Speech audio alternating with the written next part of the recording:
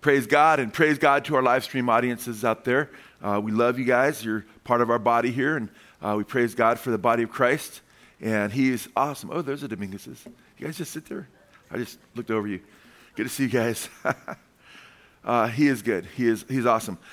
You know what? It's funny because Chad was talking about the book of Revelation, and you can go catch that on our podcast and what have you. You go to our Good Fight Ministries YouTube site and see that. And you'll be edified, I think, because we go through 22 chapters. But it's interesting when I go through the book of Revelation, I look at it as a whole. There's certain things that always just jump out at me. And one of the churches that always jumps out at me, and we're not going to spend a lot of time in the book of Revelation, but we're going to launch off from there, is what Jesus says to the churches. I think the most time I've spent in chapters in the book of Revelation is not all the end time things, although we spent plenty of time in there, and we still got chapter 21 and 22 to finish this time around. But is the churches. I spend most time in chapter 2 and 3 because Jesus addresses 7 churches. But there's such an interesting contrast between 2 of the churches there that I think is very good for each of us, biblically speaking, spiritually speaking, for our own walks with Jesus, to keep our eyes on him, because these are 2 churches where if you looked at them from the outside, you would draw one, especially if you're in the world, you might draw one conclusion, but you wouldn't draw maybe the same conclusion Jesus drew, which is a spiritually minded conclusion, which also relates to our own lives and where we're at and who we are in Christ. And I'm not going to spend a lot of time in these churches, as I mentioned, but I want us to look at Revelation chapter 2, the church of Smyrna, briefly, and just spend a few minutes there, because this is a very poor church, physically poor church. And I don't have time to get into the background and everything because I'm not here to study Revelation at this point. But when you look at the church of Smyrna, it's one of the only churches, there's 7 churches that Jesus addresses. There's only 2 churches that he doesn't criticize. That doesn't come down on because of their false doctrine or their sinful behavior. And Church of Smyrna is one, and the Church of Philadelphia is another. I want to look at another church other than Smyrna, Laodicea, just briefly as well. But that church he comes down on. This church he does not come down on at all. And it's only a few verses long because he doesn't have to set a lot of things straight for them, because they are a church that's actually walking with him and shining for him. And this doesn't mean they were a perfect church, but there wasn't any false doctrine that was corrupting them. They weren't walking in wickedness and using some kind of license to get away with their behavior in their own minds. They're a poor church, though. And in verse 8, he says, "And to the angel of the church in Smyrna write, the first and the last, who was dead and has come to life, says this." And there's a reason Jesus takes from his introduction, which is a vision of him that John writes about in chapter 1, and ties it into the different churches, different parts sometimes of that vision. And here he is the one who was put to death but came to life. And he's letting them know that because they're going to be, some of them may be put to death. Okay? And he wants to let them know, hold on to the spiritual reality that you have the future resurrection. You have eternal life. You have the resurrection coming up in the future. He says, "I know your tribulation and your poverty." But notice what he says. He knows their tribulation. They're going through a lot of trials. And he knows their poverty. But what does he say right after that? "But thou art rich." And if you've got the same, translation I have, "but you are rich" is in parenthetical, got the little parenthesis there. In the Greek, there's no parenthesis like that. He just says, "you are rich." And he doesn't want that to be something you might just skip over or just, "oh yeah, they're rich." No, that's to me one of the most profound things about this church is even though physically they're going through trials, they don't have a lot of money as a fellowship, they're not the richest church in the world. In fact, they're one of the poorest perhaps. Jesus says, "you are rich." And that's so important for us to understand as believers, no matter where we're at spiritually, physically, in the material world, if you have Jesus, you are rich. And the enemy is an expert at trying to get your minds and your eyes off of that spirituality and wants you to try to keep up with the Joneses, and he just advertises things to death to make you feel discontent. That's how advertisers work, right? You know that those who've developed Facebook and a lot of these forums and so forth that we see in social media, some of these leaders have come out and admitted of some of these different forms that they use greed and they try to make these things addicting, so you're never content, so you have to keep coming back. And even though they admit these things, people have this addiction to where they want more and more, and it could be more and more of this or that or the other. But in Christ, we need to make sure that we are embracing Christ in such a way through faith to where we're looking at him first in our lives. And when he's truly first in our lives, he's truly first in your life, my life, then we have contentment. The name of this message is Contentment in Christ. And sometimes I'll give a verse that I'm going through, a main verse that I'm looking at, that I'm launching from. This one I just put, selected scriptures because I want to move around a little bit through the Bible. But this church is poor, but he says, you are rich. And now it's interesting because he says to them right after that, and the blasphemy by those who say they are Jews and are not, but are the synagogue of Satan. Because he's saying, I know your tribulation. I know that you're poor, but you are rich, and I know the blasphemy of those who say they're Jews are not, but the synagogue of Satan. Then he says in verse 10, do not fear what you're about to suffer. So they have tribulation, but they're going to suffer even more. Behold, the devil is about to cast some of you into prison so that you will be tested, and you will have tribulation for 10 days. So they're going to go through, some of them are going to be thrown in prison. They'll be tested for 10 days to deny their faith. Because a lot of times throughout church history, Christians are persecuted, but they're let go. They let them go if they'll denounce Christ. That seems to be the context here. But notice what he says at the end of verse 10. Be faithful, how long? Until you make a decision at the altar call? Is that when he says you have faithful that long? No. Be faithful unto death, and I will give you what? The crown of life. Amen? And in the Greek, he's speaking the crown of which is life. Eternal life. And then he says in verse 11, he who has an ear, let him hear what the Spirit says to the churches. He who overcomes will not be hurt by the what? Second death. The second death is contrasted with the crown of life. We know what the second death is because later in the book of Revelation, we read in chapter 20, verses 11 through 15, those whose names are not written in the Lamb's book of life are thrown into the lake of fire, which is the second death. So here they're held out two options. Two options are held before them. They're a faithful church. They're rich spiritually. They're truly born again, but they need to continue their race, be faithful unto death. And if they are, they're faithful, they'll receive the crown of life. He that overcomes, and we know what it means to overcome because he tells us in Revelation 12:11. You remember that profile of the overcomer? And they overcame him, that is the devil in that context. Verse 11 of chapter 12. They overcame him by the blood of the Lamb. The ground of our victory is the gospel, amen? We get victory over Satan because of what Jesus did in dying for our sins on the cross. Amen? He rose again, conquered the enemy, and through faith in him, we're set free from our sins. That is riches right there. Being set free from the debt of your sin, which deserves eternal punishment and eternal separation in the lake of fire forever and ever. And you've been set free of that debt. And that's right there. That's rich enough. Amen? But that's just part of the riches we have in Christ. And he says, they overcame him by the blood of the Lamb and by the word of their testimony. That's your confession that Jesus Christ is your Lord. And then the number 3, and they loved not their lives even unto death. Meaning they continued to confess Christ. And they didn't fall away under the point of death. And that's huge. That's so important. And what do they get? They get the crown of life. So this is a poor church, and if you were looking at this church, if this was a church in your community, it would be considered a poor church, It'd be like that hole-in-the-wall restaurant, Well, they don't have a lot of money. Maybe some of the chairs are ripped up and torn inside. But man, the food is good. And man, the service, they're so sweet. And man, that cook he can cook, right? And you're like, man, don't tell anybody about this place, And it's not too expensive either, right? How many like Campos in Simi Valley? Anybody? I like it because, man, it's cheap tacos, but they're so good, Anyway, not calling it a hole in the wall, but... But you know what? This church, you'd look at it, and if the world was a judge, it'd say, yeah. Or if the popular, prosperity gospel church, where they, blab it and grab it, name it and claim it, say you're rich and you'll be rich. If they looked at this church, they think, oh, this church does not have God's favor. This church is not blessed. Amen? That's how they would look at it. They're not confessing their riches enough. But that's not the true gospel, the prosperity gospel. Our riches are in Christ, which blow away anything the prosperity gospel can offer.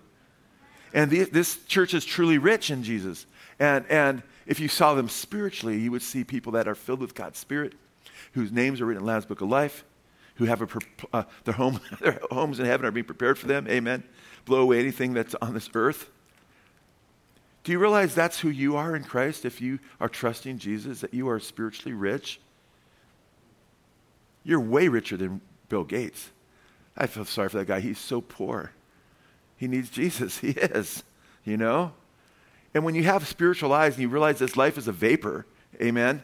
And if you own or rent a house, you're just there for a little while before you know it's gone, you know, and it belongs to somebody else. Our lives are vapors, you know?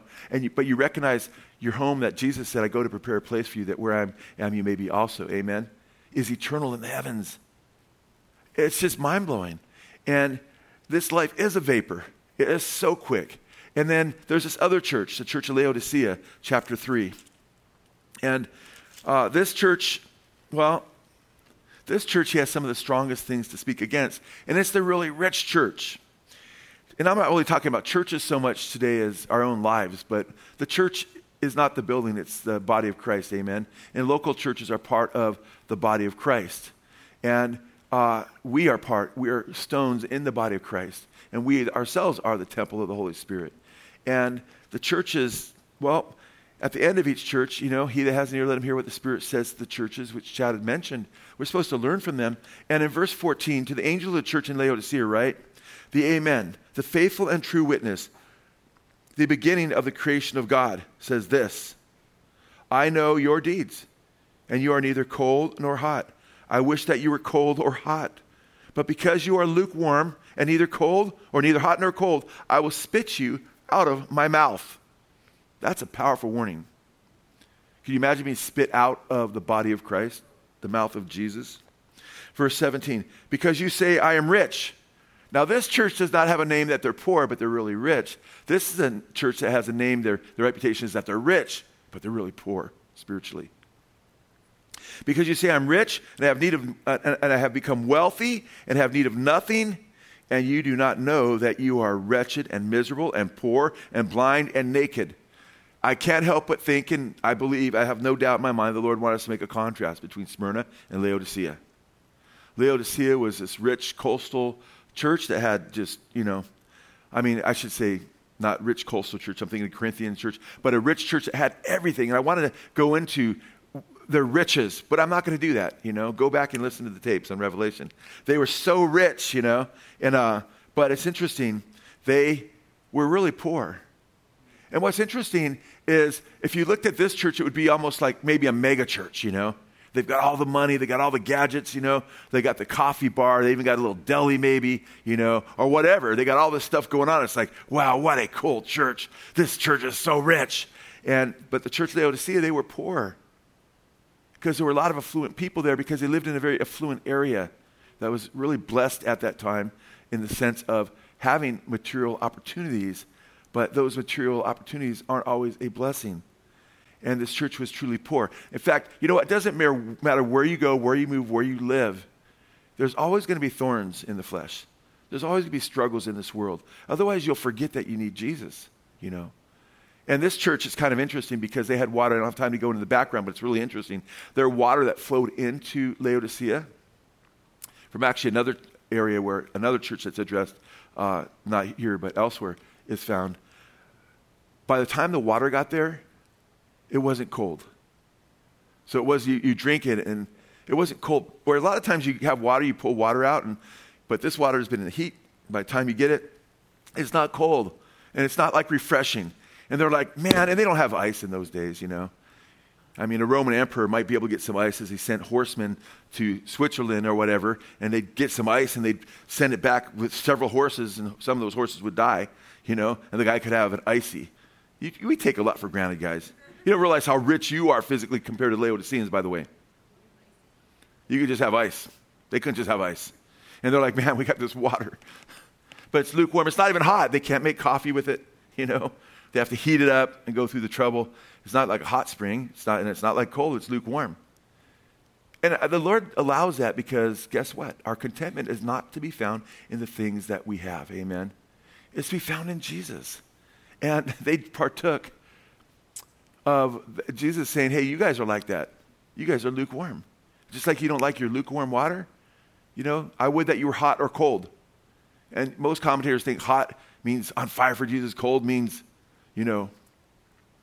just indifferent and not wanting Jesus. But I don't think the picture there is hot or cold would be better than lukewarm, right? And hot, warm would be useful. Cold would be useful water to them. And in this context, it's like you aren't useful. You aren't pleasant. You're lukewarm. He's about ready to spit them out of his mouth.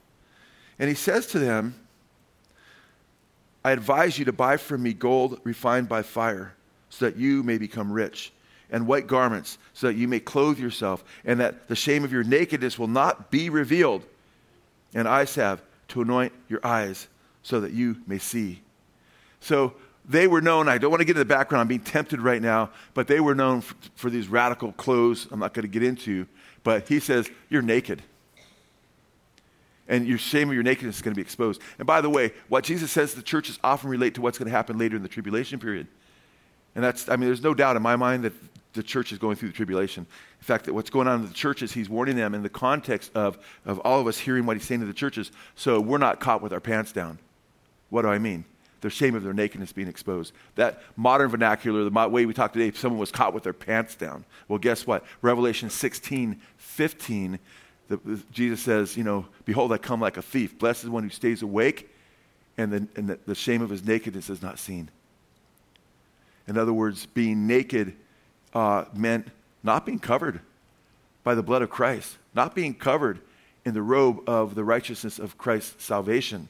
And they weren't trusting in Jesus. They were trusting, many of them, I don't say all of them, but many of them were trusting in their own riches. And he wants them to have gold that has been refined by the fire, He wants them to go through the trials and seek Jesus, like the church of Smyrna. He knew their tribulation, amen? They had a name that there were, with them, he says, I know your poverty, but you are rich. Well, guess what? These guys, they were spiritually poor. The church of Smyrna were clothed in the robes of Christ's righteousness, the riches of his righteousness. Amen? And they had a destiny in him, and they had the crown of life coming. This church, their future is to be spit out of the body of Christ if they don't repent, which is really, really heavy. And I just want you to understand that God looks at where you're at spiritually as the most important thing. And you ought to look at yourself and where you're at spiritually as the most important thing in your life, where I'm at with Jesus. You're not going to be judged on Judgment Day. It's not who has the most toys wins, right? It's whoever has Jesus. Amen? And we win because of him. The true riches, Jesus talked about the true riches, spiritual riches, which is very important. There's a little interesting thing. Ali Hafed was a gentleman who had a farm. He had a nice, beautiful farm, animals, had a brook that went through the farm. And somebody came through and shared with him how there were these diamond mines that people were discovering.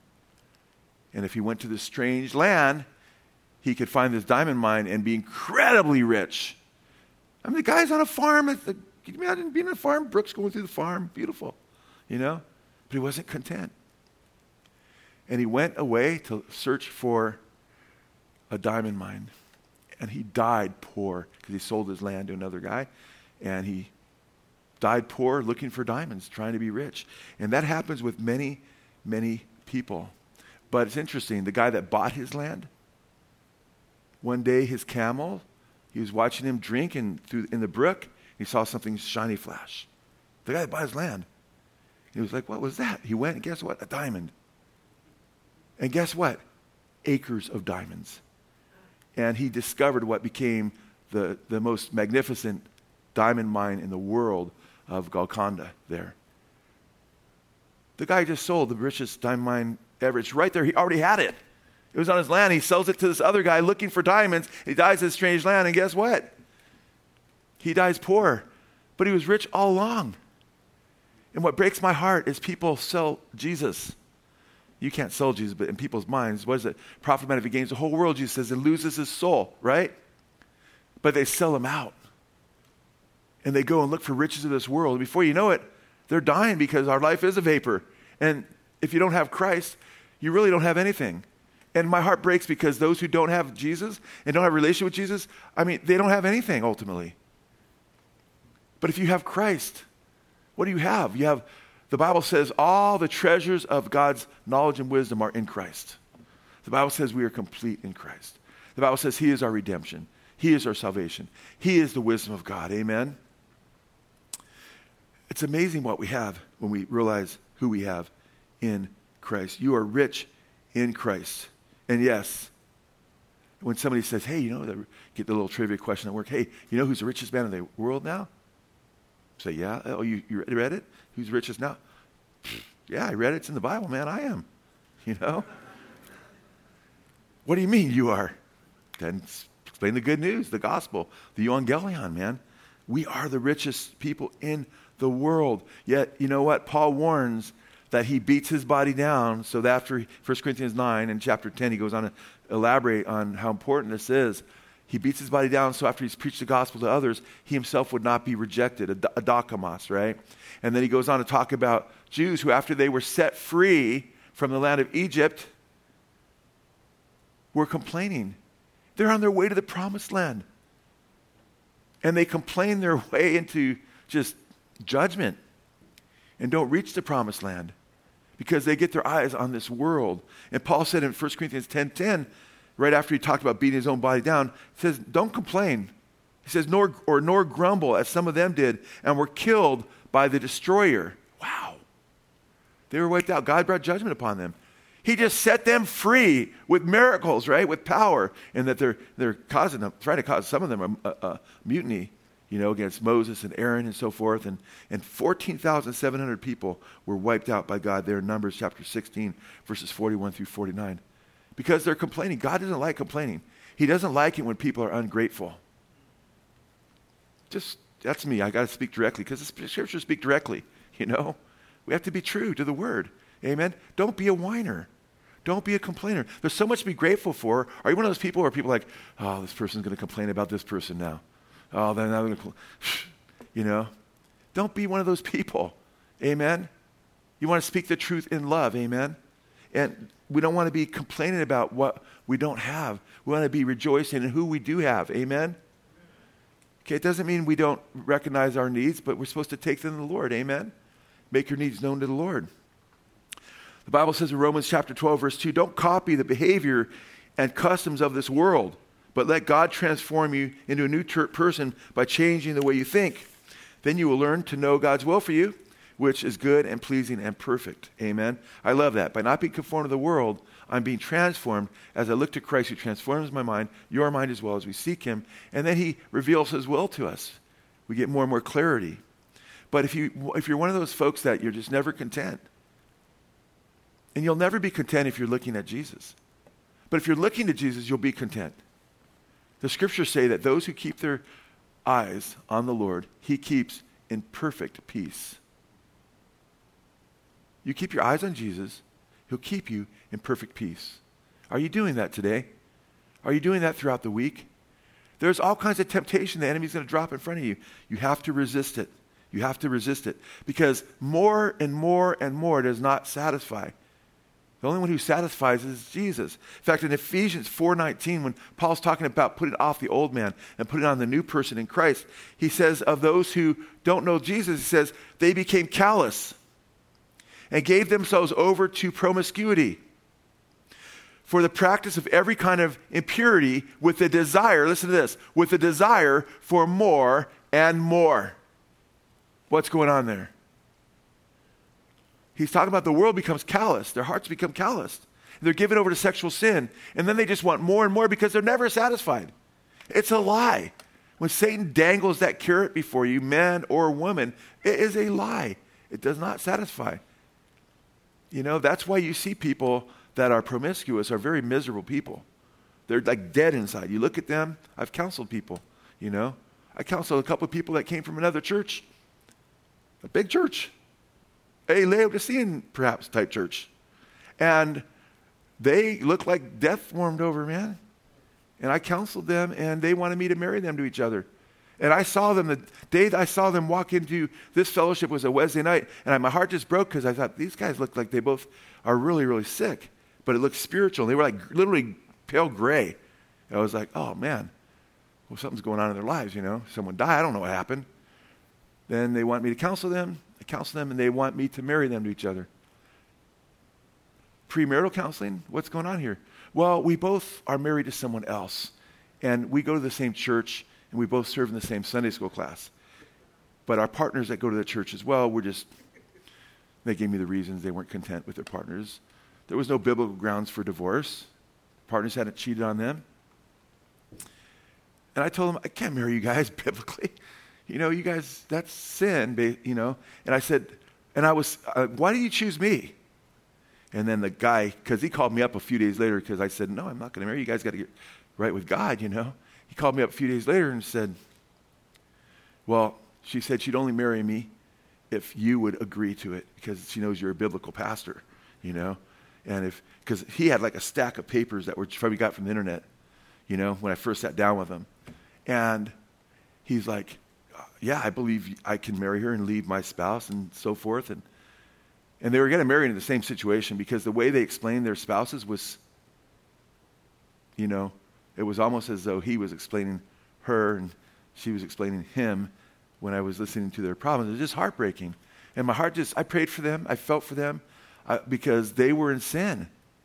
And I just let them know, they didn't have peace, guys. You could just see they were just riddled with just despair and hopelessness. And that's what sin does. It promises you something, but it doesn't deliver. And here it says, with every kind of impurity, with a desire for more and more. More and more. Like that whole Pac-Man thing again. You just can't get enough. And you never win. You're just empty in the end. And it's not good. I mean, Jesus spoke to the soldiers, and some soldiers were questioning him, saying, and what about us? What shall we do? And he said to them, do not take money from anyone by force or accuse anyone falsely, and be content with your wage. Wow. Be content with your wage. It doesn't mean you can't find another job, but it means don't be a whiner. Don't be a complainer. Don't make that your main focus in life. Amen? Cry out to the Lord, and he will meet our needs according to his riches and glory. Philippians 4:19. Amen? So more and more doesn't satisfy. Ecclesiastes 2:10. Anything my eyes desired. Solomon, remember Solomon, he had all kinds of wealth. Did it satisfy him? Not when he wasn't right with the Lord. And only the Lord satisfies. Anything my eyes desired. I did not deny myself. I refused my heart no pleasure, for my heart took delight in all my work, and this was the reward of all my labor. That's chapter 2, verse 10. Chapter 2 of Ecclesiastes, verse 11. Then when I considered all the works of my hands had accomplished and what I had toiled to achieve, I found everything to be futile, a pursuit of the wind. There was nothing to be gained under the sun. Chapter 1, verse 8. All things are wearisome, more than one can describe. The eye is not satisfied with seeing, nor the ear content with hearing. Wow.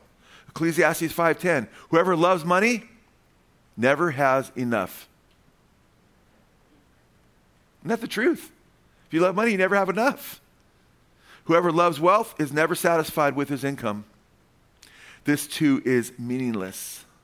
It's all empty. It's like chasing bubbles. I caught the bubble. Yeah, it's gone, man. Except worldly bubbles that you chase don't clean your hands, Proverbs 27:20. Hell and destruction are never full. Wow. Hell and destruction never full. So the eyes of man are never satisfied. So that's the fleshly man walking in the flesh, never satisfied. Look at these rich, powerful, elite people in the world, It's not enough for them to have money. They want power.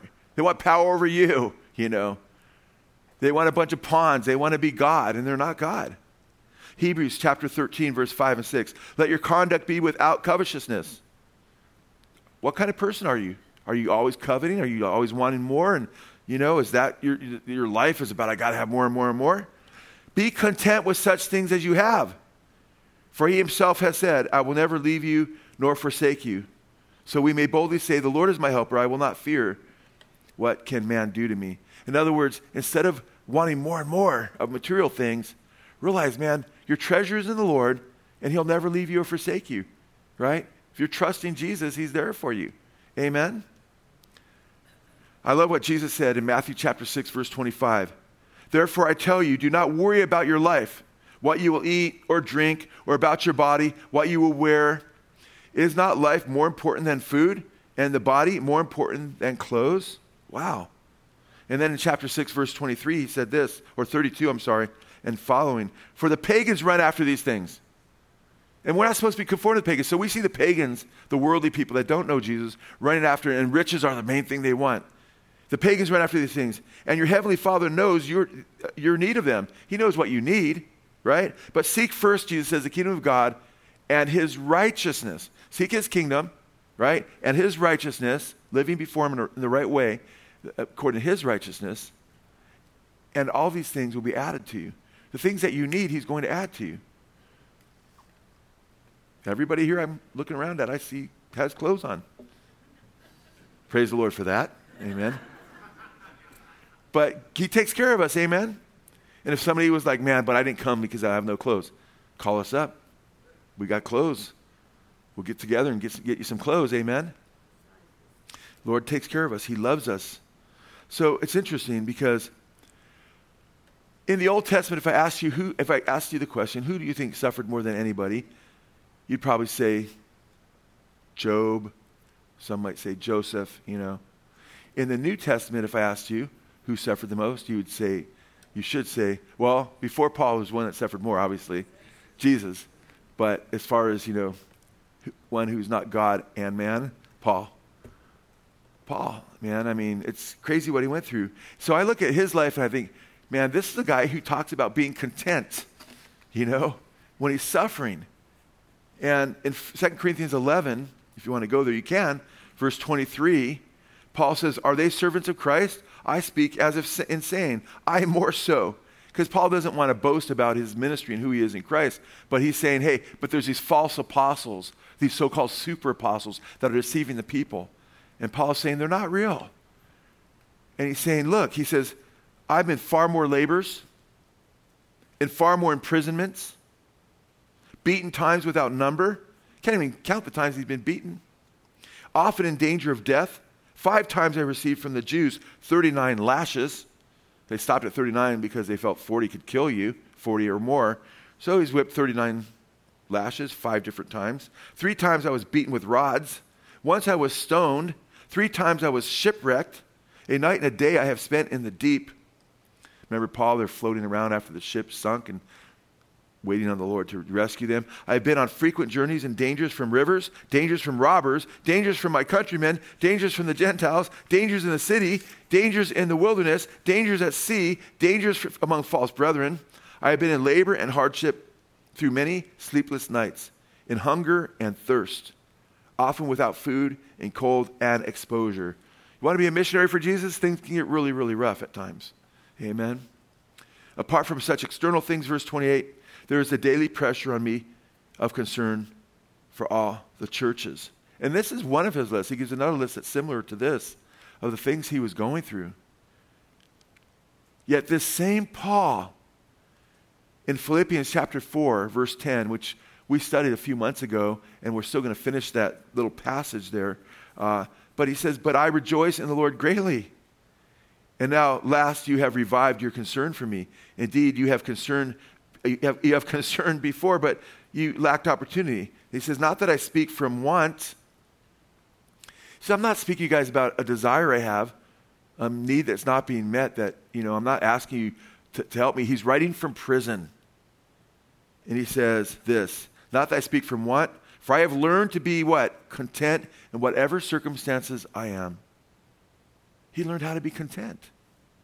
Have you learned how to be content yet? I know how to get along with humble means. Nothing to eat. Could you do that? If you found yourself seeking the Lord, you're on the mission field, and all of a sudden you're like, I'm seeking first the kingdom of God and his righteousness. I thought you're going to meet all my needs according to riches and glory. Well, you have to put all the scriptures together. Sometimes he tests us, amen? Sometimes there's circumstances, right? And you have to wait on him before the food might come, and you might be without food for a number of days. Would you freak out and say, how could God have abandoned me? No, Paul knows, man. When he first got saved, and the Lord said he was going to send him to the Gentiles, he was apostle to the Gentiles. Do you remember? He said, the Lord showed me how much I must suffer for his name. When you become a Christian, the Bible says all who live godly in Christ Jesus will suffer persecution. So he will meet our needs according to his riches and glory, but he won't always meet our needs in our own timing. Amen? So we have to, that's where faith kicks in. And you have to be content, because if you realize, wow, I'm going without food right now. Okay? Or I'm going without this right now. Or I'm going without that right now. But if you realize, but I have Jesus. Amen? You know, Jesus said, man shall not live by bread alone, but by every word that proceeds out of the mouth of God. Amen?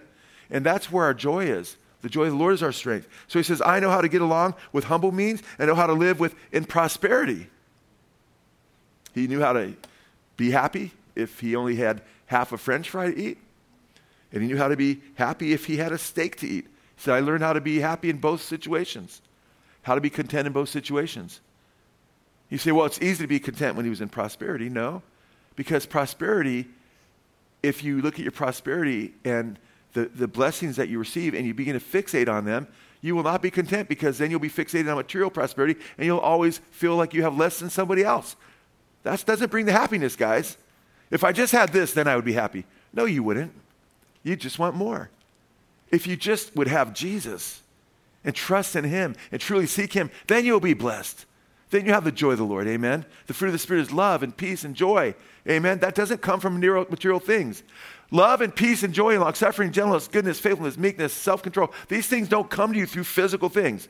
I can't hold this pulpit and all of a sudden have joy eventually from this pulpit. I can't go hug someone's Porsche, say, oh, I wish I had this, I'd be happy. It's not going to give me any goodness and joy. It's just the thought of, well, wow, this would be awesome. Wrong. It's not where your joy is going to come from.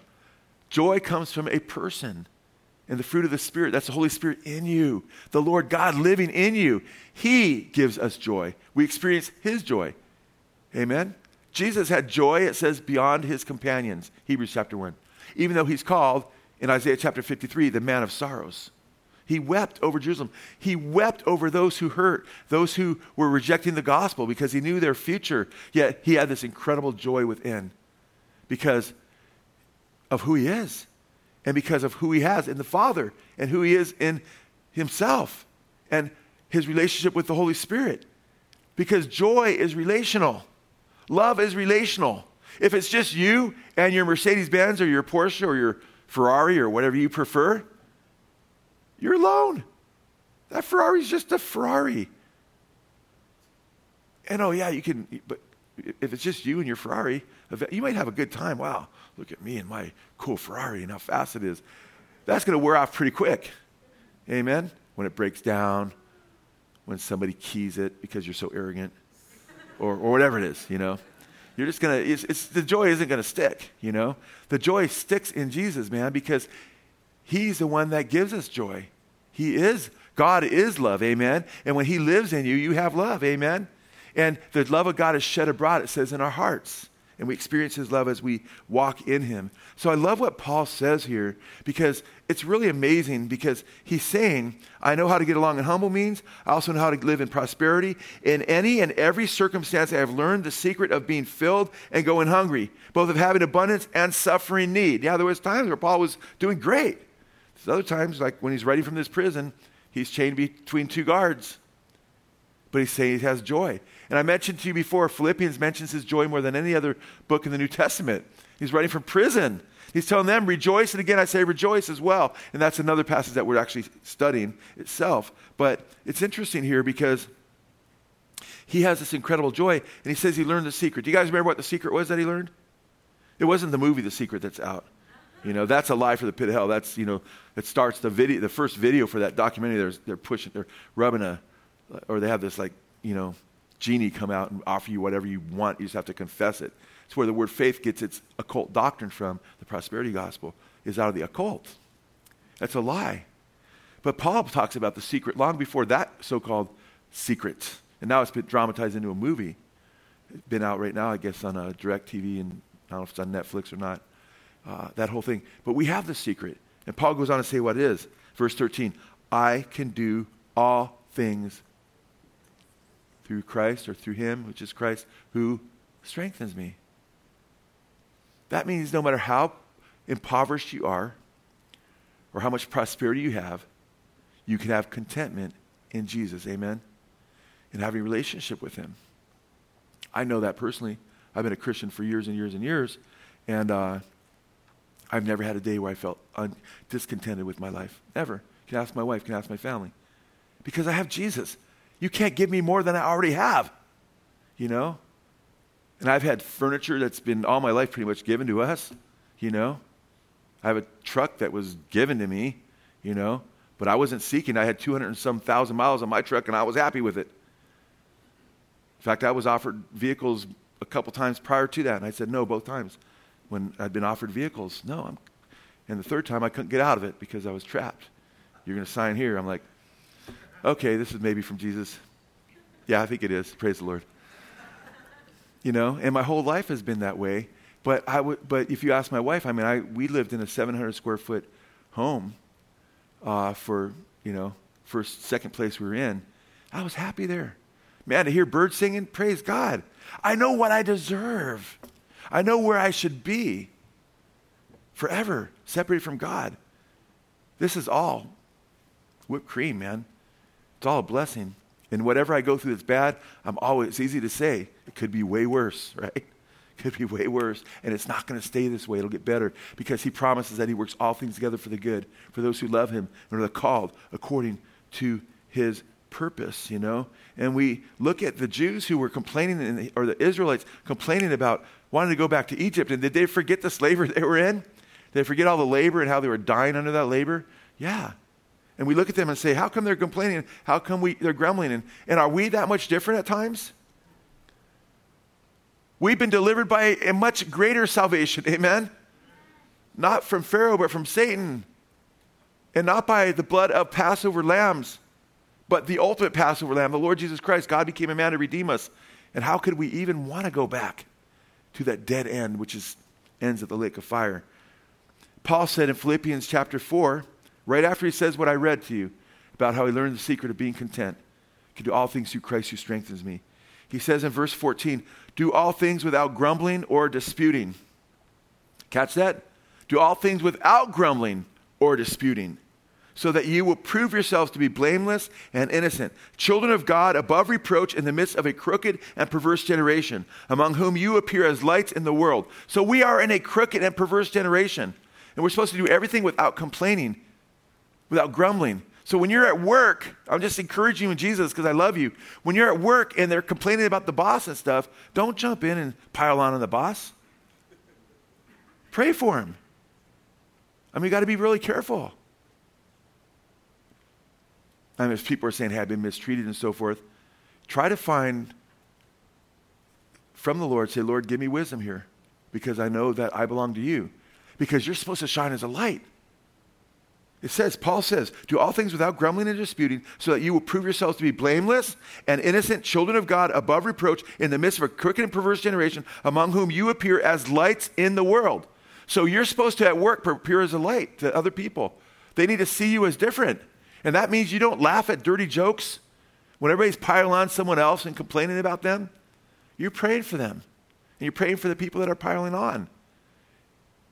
And that's you guys, if you can't stand up for Jesus and let people know who you are by shining the light of Jesus at work now, how are you going to shine for the light of Jesus when they're threatening to slit your throat, which is a lot harder, right? Right now is the time to walk. All those who live godly in Christ Jesus, that's what it says. In chapter 3, verse 12, it says, all who live godly in Christ Jesus will suffer persecution, and evil men will wax worse and worse. People are going to get worse, but we're going to suffer persecution. Well, I never get persecuted. Well, are you shining for Jesus? Because Jesus was crucified because he was so bright. And the apostles, a lot of them were martyred. And they were all persecuted. And all of us who live godly in Christ Jesus in this dark world that we're in will suffer some persecution. He says, holding fast the word of life. This is God's word. That's how we have light. We have his word. We have the Holy Spirit. We're his lights. Amen. Holding forth the word of life so that in the day of Christ, I will have reason to glory because I did not run in vain nor toil in vain. Wow. Brothers and sisters, Paul's like concerned, I don't want to toil in vain over you guys. Don't want you to go the other direction.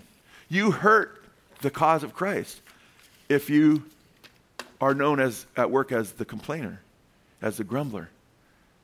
And then you also claim to be Christian and love Jesus. But they don't see the love of Jesus in you because you're not trusting him. And you're constantly dissing on everybody else. And they're like, this person claims to be a Christian. And then you'd be known as a hypocrite behind your back. They might not say it to you, but you know what? You're going to be known as somebody who's shining the light of Christ or a hypocrite. Take your pick. Or a non-Christian. Well, if you're a Christian, you shouldn't be known as a non-Christian. There's no undercover Christians in reality. Amen? But you need to be a real sincere believer. And you may have failed in the past. And you might be saying, man, I can't believe he's saying this right now because I've blown it. Well, you're here not to say, hey, you've blown it, your life's over, but to say, let's stop blowing it. Amen? Let's make sure our hearts are right with the Lord so we can be better witnesses at work. Amen? So we shine the light more brightly of Christ. He wants us to really shine the light. That's easy for you to say because you're in a Christian ministry. You know?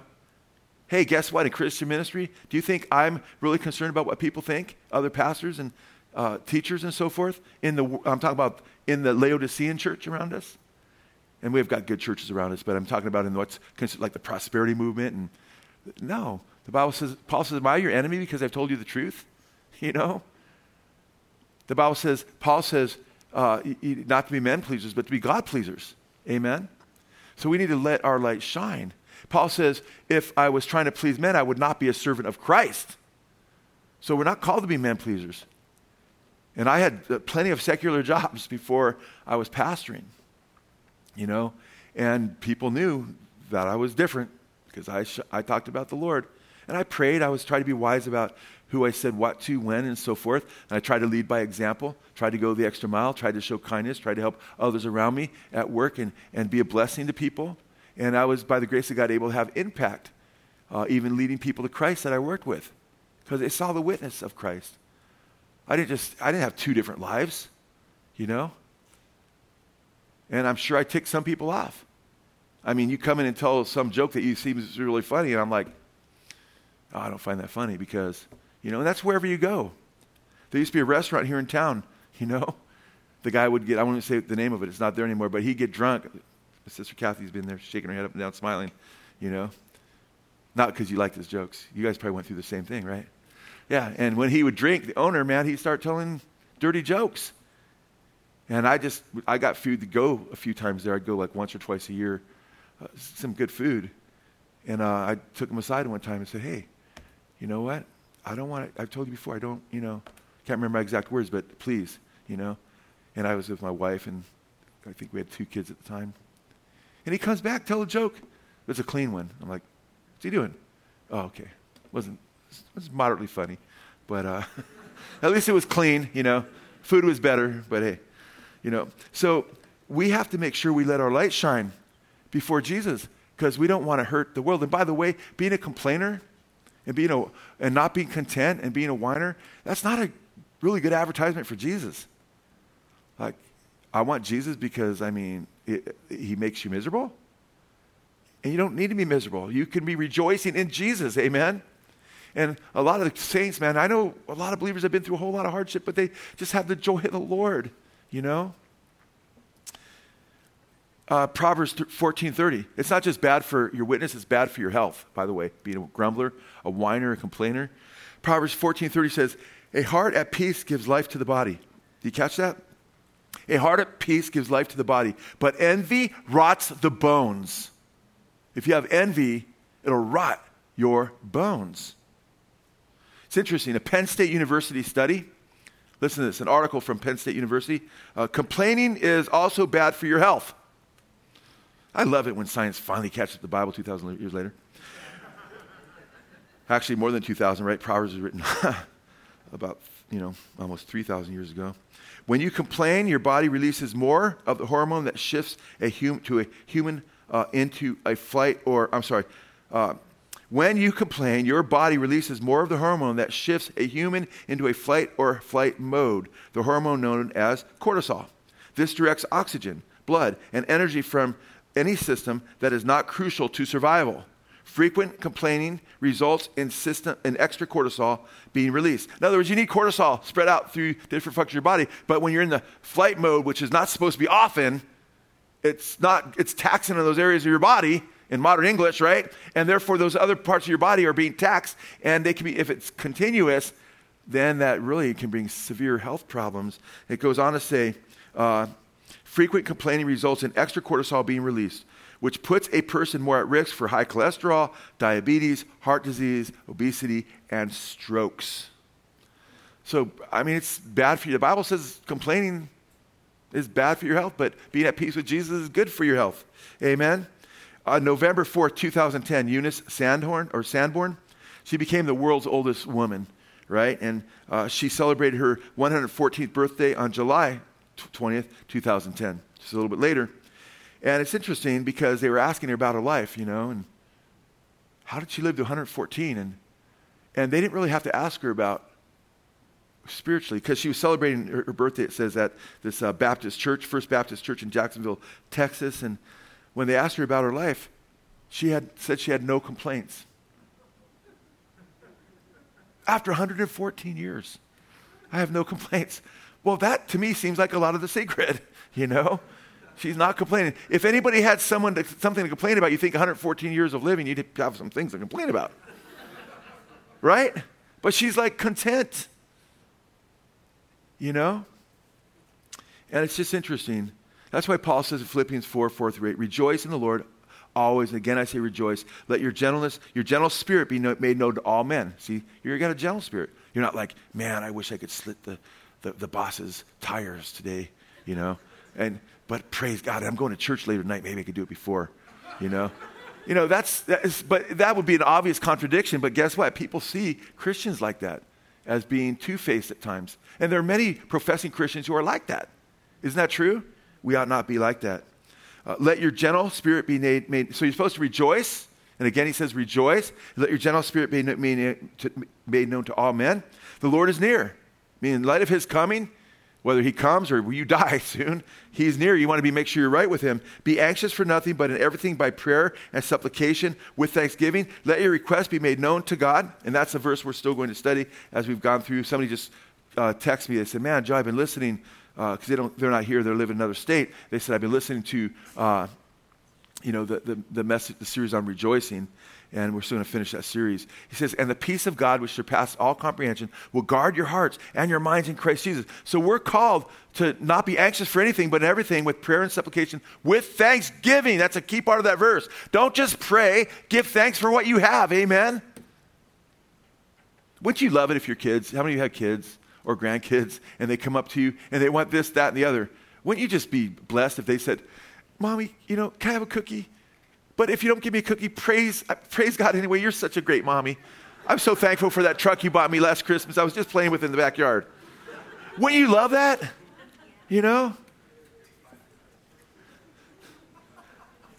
I'm sorry. Just thought of that at the top of my head. But I would love that, man. Grandkids come up, put their hands out.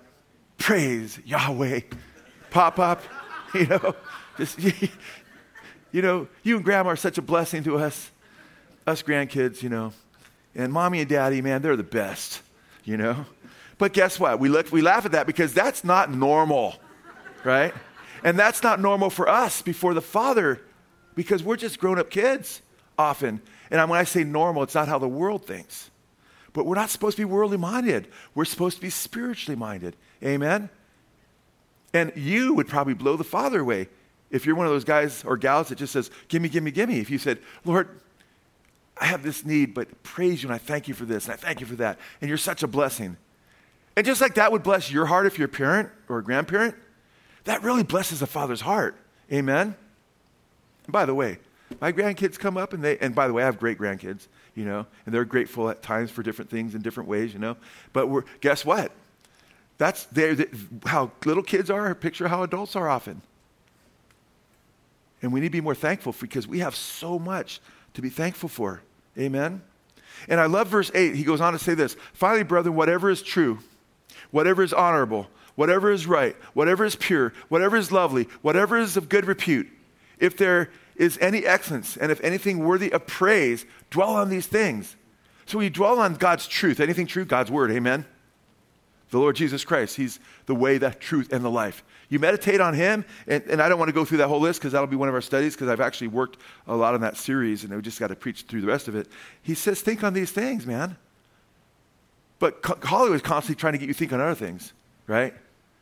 The music industry is trying to get you to think of what you don't have. The Hollywood's trying, Madison Avenue, the advertising world, constantly, you don't have this, you don't have this.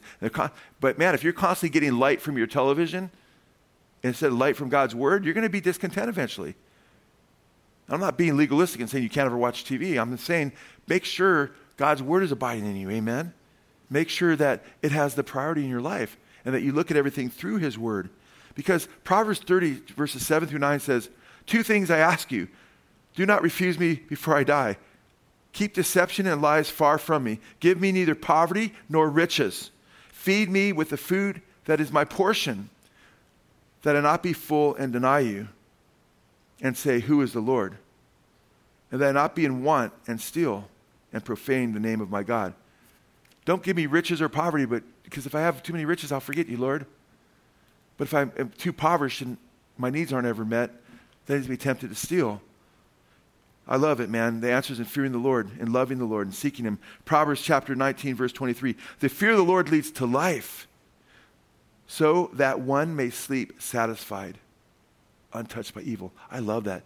The fear of the Lord leads to life, that one may sleep satisfied.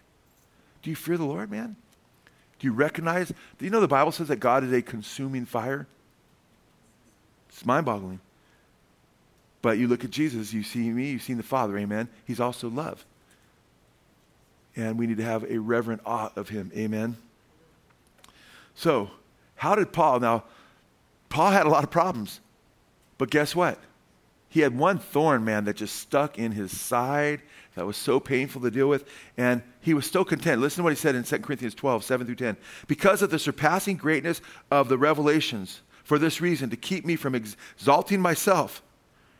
Because Paul had these incredible revelations, man. He wrote about half the New Testament, right? And there was given something to him that would keep him from exalting himself. There was given me a thorn in the flesh, a messenger of Satan to torment me. Somehow, some demonic entity from Satan was allowed to torment Paul, to keep me from exalting myself. Because if Paul just thought, man, I'm God's special dude, and didn't go through some severe trials, it could go to his head. He could start to forget that it's about the cross. It's about what the Lord's done for him and in him. Amen? And he said, concerning this, I implored the Lord 3 times that it might leave me. Lord, take this away. 3 different times he cried out to the Lord. And he has said to me, my grace is sufficient for you. I love, brothers and sisters, this verse, this passage should get you through a lot of your trials right here. My grace. The Lord, instead of taking the thorn out, say, Paul, you prayed 3 times, I'm taking that thorn out. No, the Lord overruled and said, no, you need this in your life so you won't be lifted up in pride. Paul wrote about those who can be lifted up in pride and fall into the condemnation of the devil. So he said, and he said to me, my grace is sufficient for you, for power is perfected in weakness. Most gladly, therefore, I will rather boast about my weaknesses so that the power of Christ may dwell in me. Then listen to this. Therefore, I am well content with weaknesses. I'm what? Well content with weaknesses, with insults, with distresses, with persecutions, with difficulties for Christ's sake. For when I am weak, then I am strong. That's so powerful. Get your head about what he's saying there. And he may be saying, by the way, because there's always a mystery what that thorn is. Sometimes I think the thorn is basically the stuff that Satan's stirring up against him, the insults, the distresses, the persecutions, the difficulties. For instance, he said to the Galatians, you would have given your eyes to me so I could see. He seemed to have had poor vision. That might have happened from one of the times they threw rocks at him to stone to death. Who knows? For Christ's sake, for I am weak, then I am strong. So I think personally the thorn is all sorts of different things that Satan stirred up against him that really, man, Lord, I'd be a lot more free to preach the gospel. I'd reach so many more people. Paul, you have to go through some hardships because it's through hardships that we cry out to our Lord. Amen? It's through the pains that we go through that we seek him on a more intimate level. Amen? And that we're able to cry out to him. And I love it. He says, when I'm weak, I'm strong. What does that mean? Because guess what? Paul said, be strong in the Lord in the power of his might. Amen? We're not strong in ourselves. Remember that song, Let the Weak Say I Am Strong? You know, the poor say I am rich, which by the way fits this message really well. I remember a gal saying to me after a Bible study one time we had when I was co-teaching at a church when I was a young Christian.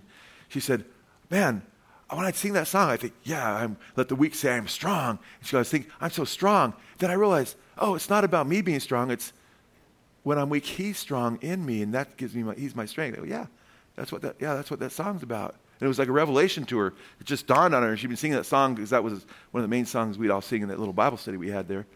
And that's the truth. When we're weak in ourselves, we recognize that this thorn's too much for us and it makes us cry out to God, then we're strong because we rely on his strength, amen? And his grace is sufficient for us. And by the way, we often think of grace as being saving grace, and I tried to tell you for years and years and years and years and years and years that saving grace, praise the Lord, we talk about saving grace more than any type of grace, but there's other types of grace, and one of those types of grace is an enabling grace, empowering grace. But another type of grace that comes from God is comforting grace, amen?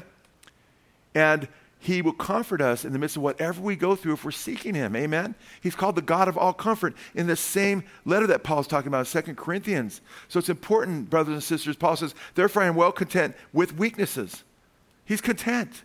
I don't care what you're going through, what thorn is in your life. Seek the Lord. Yes, by all means, Lord, please take this from me if it be your will. But at the same time, when I pray for people, I pray the Lord takes things from them if they're hardships, if there's things that look like they could be contrary to his will. But then I also end my prayers often, Lord, your will be done. Lord, may your grace be sufficient for them to get them through this trial. May you continue to turn their eyes to you, to trust in you, and get their peace from you. Amen? And that's so important. Peter wrote in 1 Peter 5:7, being tested as fire tests that purifies gold.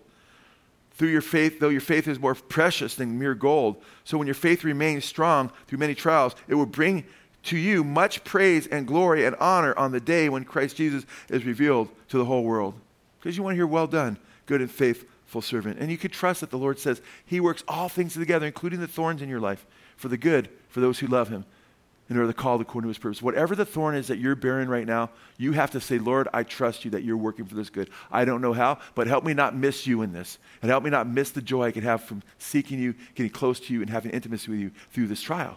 Amen? He's there for you. He's saying, hey, just embrace me. I'm your life, not whatever you're seeking. Seek me, and I'll give you that joy. And once you learn that your joy comes from him, then he may bless you with the blessing that you're seeking, if it's according to his will. Amen? Jesus said in Luke chapter 12, verse 15, take care and be on your guard against all covetousness. For one's life does not consist in the abundance of his possessions. We're supposed to, I love this, take care and be on your guard. In other words, guess what? Your tendency will be to be one that covets. That's the human nature outside of Jesus. So we need to take care and be on our guards. So are you doing that in your life? Are you taking care and being on your guard so you're not overcome with a covetous type of attitude where you just want more and more? That's so important. You know, Paul says those who would be rich in this world will plunge themselves into many destructions and into ruin. Not those who are rich. That could be a problem too, big time for most people, right? But those who want to be rich, 1 Timothy 6. In fact, listen to what he says. He makes it really clear in 1 Timothy chapter 6, verse 6. But godliness, Paul says, but godliness, brothers and sisters, being like the Lord, becoming more like Jesus, actually is a means of great gain when accompanied by contentment. I love that. He talks right before that, he says, these false teachers teach that God, listen to this, guys. He talks about these false teachers in 1 Timothy chapter 6 who teach that godliness is a means of financial gain. Does that sound familiar? That's your average TV preacher. And now I'm on television in different places, but I said your average TV preacher, right? Then he says, but godliness actually is a means of great gain when accompanied by contentment. We have to be content. We ought to be content. For we have brought nothing into the world, so we cannot take anything out of it either. If we have food and covering, with these we shall be content. Do you have food? Do you have covering? Be content with your... Be content, amen? Verse 9, but those who want to get rich fall into temptation and a snare and many foolish and harmful desires, which plunge men into ruin and destruction. For the love of money is the root of all sorts of evil, and some by longing for it have wandered away from the faith. Wow, that's the eternal riches they've wandered away from. And have pierced themselves through with many griefs. Ruin, destruction, many griefs. Doesn't sound like a good deal to me. But flee these things, you man of God, and pursue righteousness, godliness, faith, love, perseverance, and gentleness. I love that, man. You know, I did a whole teaching, man, just looking at lives of those who won the lottery. How many people are like, millions, hundreds of millions. Man, if I could just win the lottery. And I'm not going to go through all those guys, but, you know, I wrote a few of these guys down. Powerball winner, and I'll just say a line for each or so. Willie Seeley, he said his life is drama, but in a bad way, nonstop ever since. William Post III, nobody realizes the nightmares. Lottery winner Abraham Shakespeare, murdered for his money. Jeffrey Dampier Jr., 20 million lottery winner, right, led to his murder. Billy Rob Harrell Jr. committed suicide only 2 days after winning $30 million. Jack Whitaker, I go through him in my They Sold Their Souls presentation. Gets all this money. All of a sudden there's money in the family, and then there's death and just drugs. And Jack Whitaker says, since I won the lottery, I think there is no control for greed. Whitaker said, I think if you have something, there's always someone else who wants it. I wish I had torn that ticket up. That's after someone died, you know. Brothers and sisters, the world, and even if you somehow you just are wise and you shield yourself, you want to be in God's will. That's where the true joy is, amen. Seek first the kingdom of God and his righteousness. You know, I was reading about a pilot who was flying with his co-pilot, and when he'd fly over a certain area in the Appalachians, he would go lower because he would just check out this certain spot, and then he'd move on. And finally the other pilot said, what's so special about that spot? Because there's like a fishing creek down there. And he goes, because when I was a boy, I grew up fishing right in that area, and I loved it. But you know what? He said, every time I heard a plane go by, I always wished I'd be a pilot. Now I'm a pilot, and I go by that creek, and I wish I was fishing. There's a lot right there, isn't there?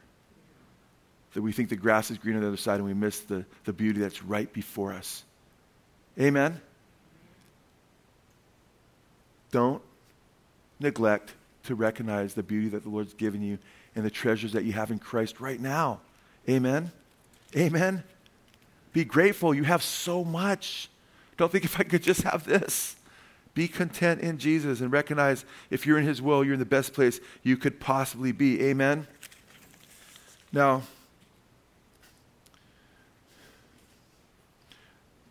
I love the last verse of 1 Timothy 6.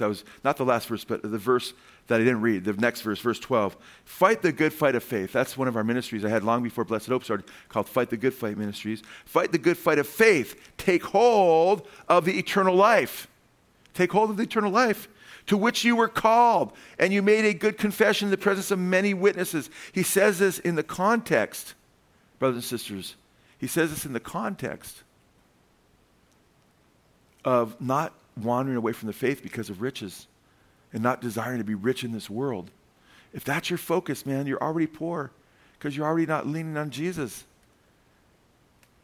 You know, I read about a man who saw sometimes, have you ever seen a bird of prey catch an animal? It's pretty stunning, amen? Some of these huge birds of prey even catch wolves, full-grown wolves. You can watch in some of the desert areas of the world. It's pretty fascinating.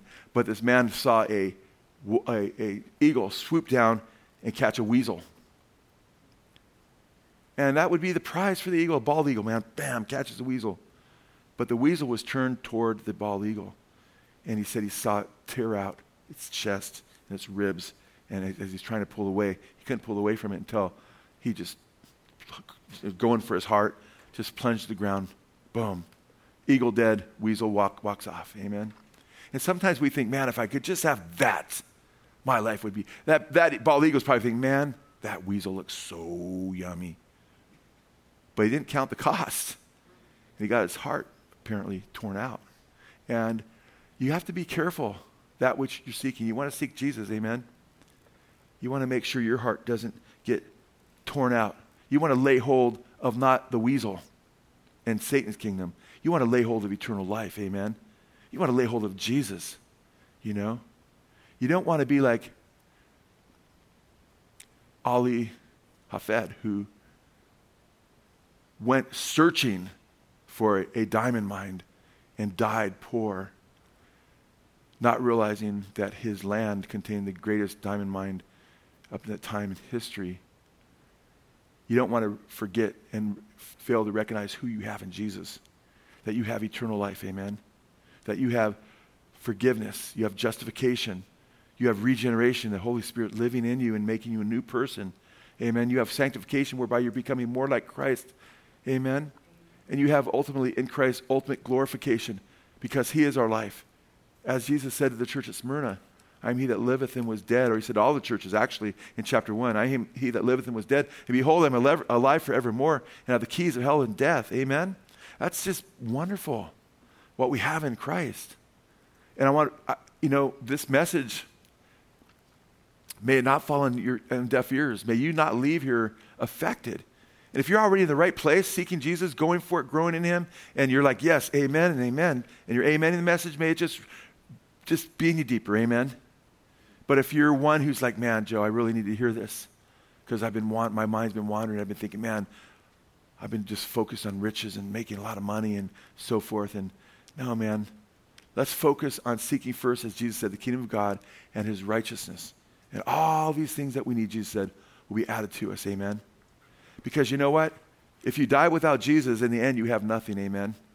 If you die with Jesus and you have nothing else, you die with everything, amen? Because Jesus did say this. He said, you believe in God, to his apostles? Be of good cheer, he said. You believe in God, believe also in me. My Father's house, he said, there are many mansions or many dwelling places. If we're not so, he said, I would have told you. But I go to prepare a place for you, that where I am, you may be also. Amen. And I will receive you back up unto myself. And you know, that home I was saying when somebody says, did you know who the richest man in the world is? When someone shows you a really nice home, say, man, wouldn't it be awesome to live here? Open up the book of Revelation and read chapter 21 and chapter 22, the last two chapters of the Bible to him. Say, this is my home. Check this out.